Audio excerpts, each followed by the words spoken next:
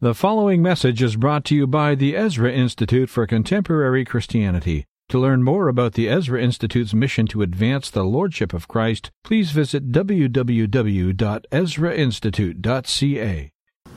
I can't remember specifically, but in terms of responding, I guess my question is, how is it as a church do we respond? Do we respond corporately so that we sort of strategically in an organized way lobby the government, or do we respond individually, as individual citizens of the kingdom, by the way we live, by living in a heterosexual relationship, by maintaining that marriage, by writing letters individually to our MPs, or by becoming an MP, or by becoming a trustee? So as we respond as a church, is it more of an organized corporate response, or is it an individual response as citizens? Good question. Good answer. Both. I think the first thing that's important to say is that when we talk about the kingdom of God and we talk about culture, many people immediately get the idea that the objective we must be speaking about then is the seizing of the apparatus of the state to impose a Christian perspective on reality, which would just be to use statist means to achieve a slightly different end. And whereas Jesus tells us that the kingdom of God is like a mustard seed, it's one of the smallest seeds of the garden in the the plant kingdom, and yet it grows into one of the largest in the garden, right? Or he says it's like leaven that leavens the whole loaf, a small bit of yeast, and then the whole loaf rises. And so the most important thing, I think, is to recognize that God's means of transformation is not revolution, it's regeneration. And then the cultivation of a Christian life and worldview in every area of life, which means, beginning with the individual, you begin with yourself, that we say to ourselves, okay, how am I as an individual, as a Christian, not living in conformity with the Word of God in my life? Which areas have I not brought into subjection? So my personal Christian walk. And then as a family, how are we as a Christian family in our marriages, with our children? How are we, or are we not, aligning ourselves with the Lordship of Jesus Christ in the education of our children, in the way in which we're modeling married life to our families, our children, our extended families, our churches, and so forth, our community? And then we, in these concentric circles, move out and say, okay, now there's the institution, the three institutions, the family, the church, and the state. The state is just a differentiated public.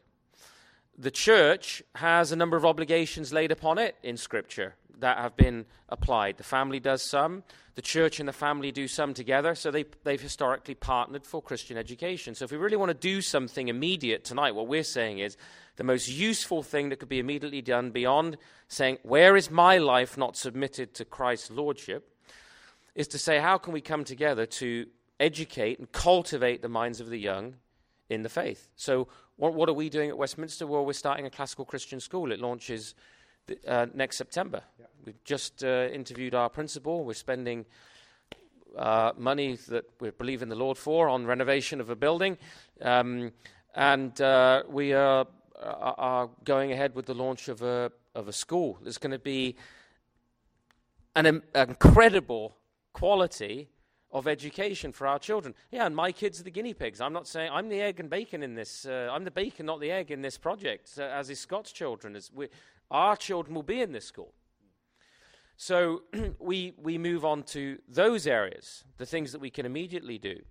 What else can we do? We can say, well, the Church of the Living God is responsible for, in terms of Scripture, health and welfare. So all the hospitals and all the health provision and all the welfare provision, there was no such thing as state welfare for 19 centuries in the history of Christendom.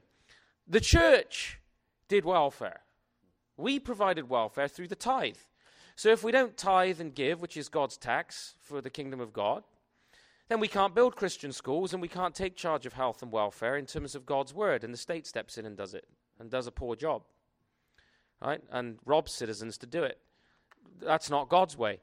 And then the final circle would be then, as the leaven moves out, grows, as this new way of life is cultivated, well, the more people that are impacted by the gospel and the atonement, that changes the face of the social order, the society. And then the society says, as they are saying in Africa, which is being progressively impacted by the gospel, we want Christian laws. And they demand then of their differentiated public, themselves, represented in the public sphere, they demand righteous laws. And of course, the pontificating West goes over to Kenya or Uganda and says, no, you need to accept queer theory. Right? Obama goes over there and tells them that, and we've been criticized for Christian imperialism, especially the British, right, over the years. And what do we do now? We say, no, we're going to have, as Scott was saying, we're going to impose this not just on this social order, we're going to impose it on Africa and Asia and Latin America and everywhere else on pain of us pulling your funding. We'd stop loaning you money. We'll take away aid. They threaten the African countries with this. But those countries, because in some of these African countries you've got 40% of the people professing the Christian faith, what kind of laws do you think they want? That's how it works. Now, that does not mean we should not be responsible citizens and write letters to our MP as concerned citizens, get onto school boards, become an MP. Now, the challenge for anybody becoming an MP today is how do you get voted in without being popular? And how do you get popular without denying the faith? I mean, that's the fundamental challenge for anybody getting involved in the public sphere. We had an old saying in England, I don't know whether we have it here in Canada, you don't shut the gate after the horse is bolted. And right now the horse is about 30 furlongs away, and some people are shutting the gate saying, oh, maybe I should write a letter to my MP on this queer thing. You know, well, maybe 50 years ago that would have been quite helpful. Right now, well, the framer of the curriculum for Ontario has just been arrested for making child pornography. These are the people that are writing the curriculum for your children. So, yeah. So the situation we're in now is we have to create a parallel public, as Scott was saying, that will leaven the whole loaf. It's not about seizing government power. Often people have thought, well, if we can just get a Christian prime minister or a Christian president, everything will be fine. And then when we get somebody who professes Christianity into the role of prime minister, he's not even prepared to discuss the issue of abortion. The pogrom of our age, which is a pagan concept, by the way, it was widely practiced in the Greco-Roman world. That's because of the issue of the definition of life. So it is leaven. So actually, we start with these concentric circles moving out. It's both and we do all we have to be is obedient. God does the rest. We're not responsible for the results. What we're responsible for is to obey God now and leave the results to him. And those results, he tells us, will be glorious. So we just have to be faithful in the small things, and when we're faithful with the small, he'll give us responsibility with the great. So if we can be responsible in the family, then there might be an Oliver Cromwell amongst us in a couple of generations from now to be made responsible with the great, or a John Adams, or whoever you want to pick from the Christian history. So I'm hoping this is an answer to your question. It's not that we shouldn't write letters and lobby, but that isn't the answer. That's a small part of how we can show solidarity with Christians. What we need to do is build from the ground up again, because that's where we are. We are missionaries. I said this to a group of Baptists in Vancouver the other week. I said, what do we do when we send our missionaries overseas that we're so proud of? We send them to East Timor or Timbuktu. This is a real place. And when they get there, what do? They preach the gospel. They start schools, and they provide welfare. And here we are in the middle now of a pagan context where we're in a de-Christianized culture, and we just send our kids to pagan schools. And we allow the state to provide, and we don't do the things here that we do on the mission field overseas. How does that What kind of a logic is that? It's because we're accustomed to thinking, well, we're Christians, so we don't need that. But they do because they're not. So we have to apply the things here because we're in the middle of the mission. Do you want to add to that? What could I add? Other than that the state school system isn't failing, it's succeeding. It's doing what it's set out to do. How'd you like that? Yeah. I'm just going to say that probably here in Canada, when we hear what you presented to us and we recognize the challenge that presents to churches and believers personally, you see down the road, you see glimmers of light and something that you could share with us that gives us a sense that God's going to step into this scene and he's going to turn some things on their heads. Some of the direction of the people that are leading us astray, leading unthinking people astray, and in some cases believers astray. Will God turn that? Do you see hope? Do you see glimmers of hope? Some sense of revival that could come to this country and turn that around? I do, and I think without blowing our own trumpet, it was here this evening. Whenever the word is faithfully taught, we hear God's voice speak, and where God's voice is spoken and heard, there's power, and there's power to transform cultures, and we've seen that's the history of Christianity. So I do think that, first of all, I see signs of that, and I hope that you not only heard but saw signs of it this evening, because the hearing comes through the ear, but obedience through.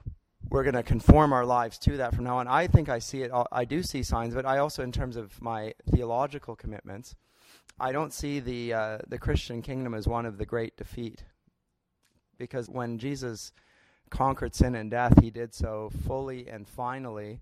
It can't be undone. It can't be watered down. He's going to put all of his enemies under his feet. That's his word that says that. We've seen the evidence of 2 millennia of history that has proved that. What we lack in our day is the courage of conviction and, as Joe said, the obedience to do that. Whenever it happens, you see fruitfulness. So I see it wherever I hear that being declared, and I hear people declaring that. Not enough, but that's partly what we're here to equip people to do. Joe? Yeah, I think my initial response to that is, I wonder how much hope 120 people in the upper room had in waiting in Jerusalem for the Holy Spirit, a persecuted tiny group of people. There's got to be, 120 or 30 people in this room maybe somewhere in that region. Well, do you think that they thought within 300 years the entire Roman Empire would be propagating the faith, that it would sweep through North Africa, into China, through Europe, and conquer paganism everywhere it went?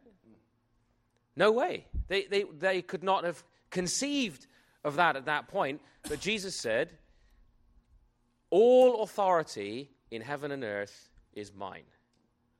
Therefore, you go and disciple the nations, teach them everything I've commanded you, and I am with you to the end of the age.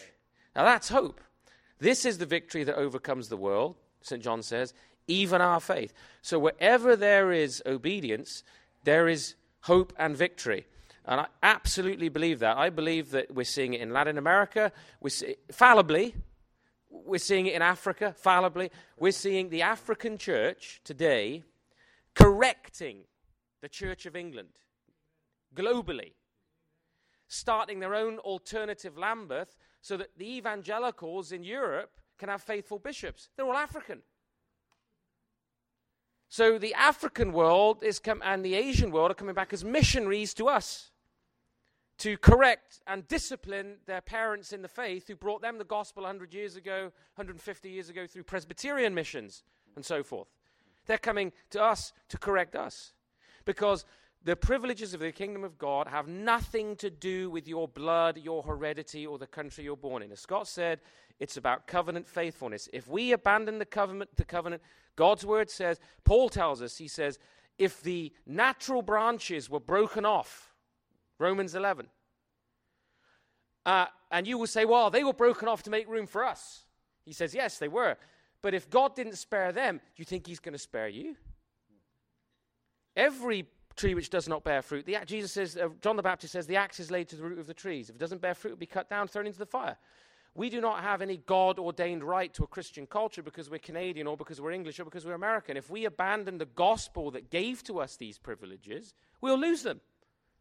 So the hope is in the fact that any people obedient, and we see it all over the world today. It's fantastic signs in the Middle East. If you could get a glimpse of what's going on in Iran, that's never reported in the media, the way God is working through the power of the gospel in these nations, there is great hope still for this country that God can turn it around. But it will take covenant faithfulness from his people and obedience from his people. And he who goes out with the seed to sow weeping shall come again rejoicing, bringing in the sheaves. And that's the promise of Scripture.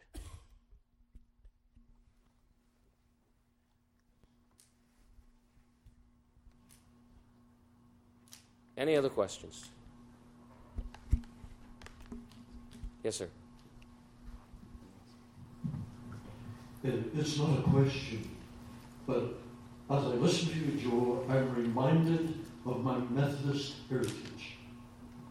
In the year 1713, the British gained complete monopoly of the world slave trade. I believe it was at the Treaty of Vienna. By 1813, I believe at the Treaty of Ghent, British policy had changed, and British diplomacy had changed. I've often asked myself, in that 100 years, what was it that made the difference? Yeah. And we come back to the preaching of the evangelical Anglicans, of the Baptists, and more widely of the Wesley brothers. Mm-hmm. Not only with their preaching, but with their hymnody and praise that stirred the soul and brought about great change. Mm-hmm. Thank you for your contribution tonight. I've enjoyed it. Thank you. If you didn't know what that was a reference to, that's a reference to the 18th century in England was what is called the Great Awakening. And the Great Awakening with people like John Wesley and George Whitefield in the United States, people like Jonathan Edwards, brought about massive revival of the Christian faith. It was a revival of Puritanism, and it brought about massive, incredible, seismic social change. And in fact, we today are still living off the banked wealth, spiritual wealth, financial wealth, even in the starting of the charities and institutions that they, by their faithfulness, invested. The problem is we've reached a point where we've spent it. And if there is no reinvestment in the gospel and in these things, in faithfulness, it will take other nations to come here to revive the church here.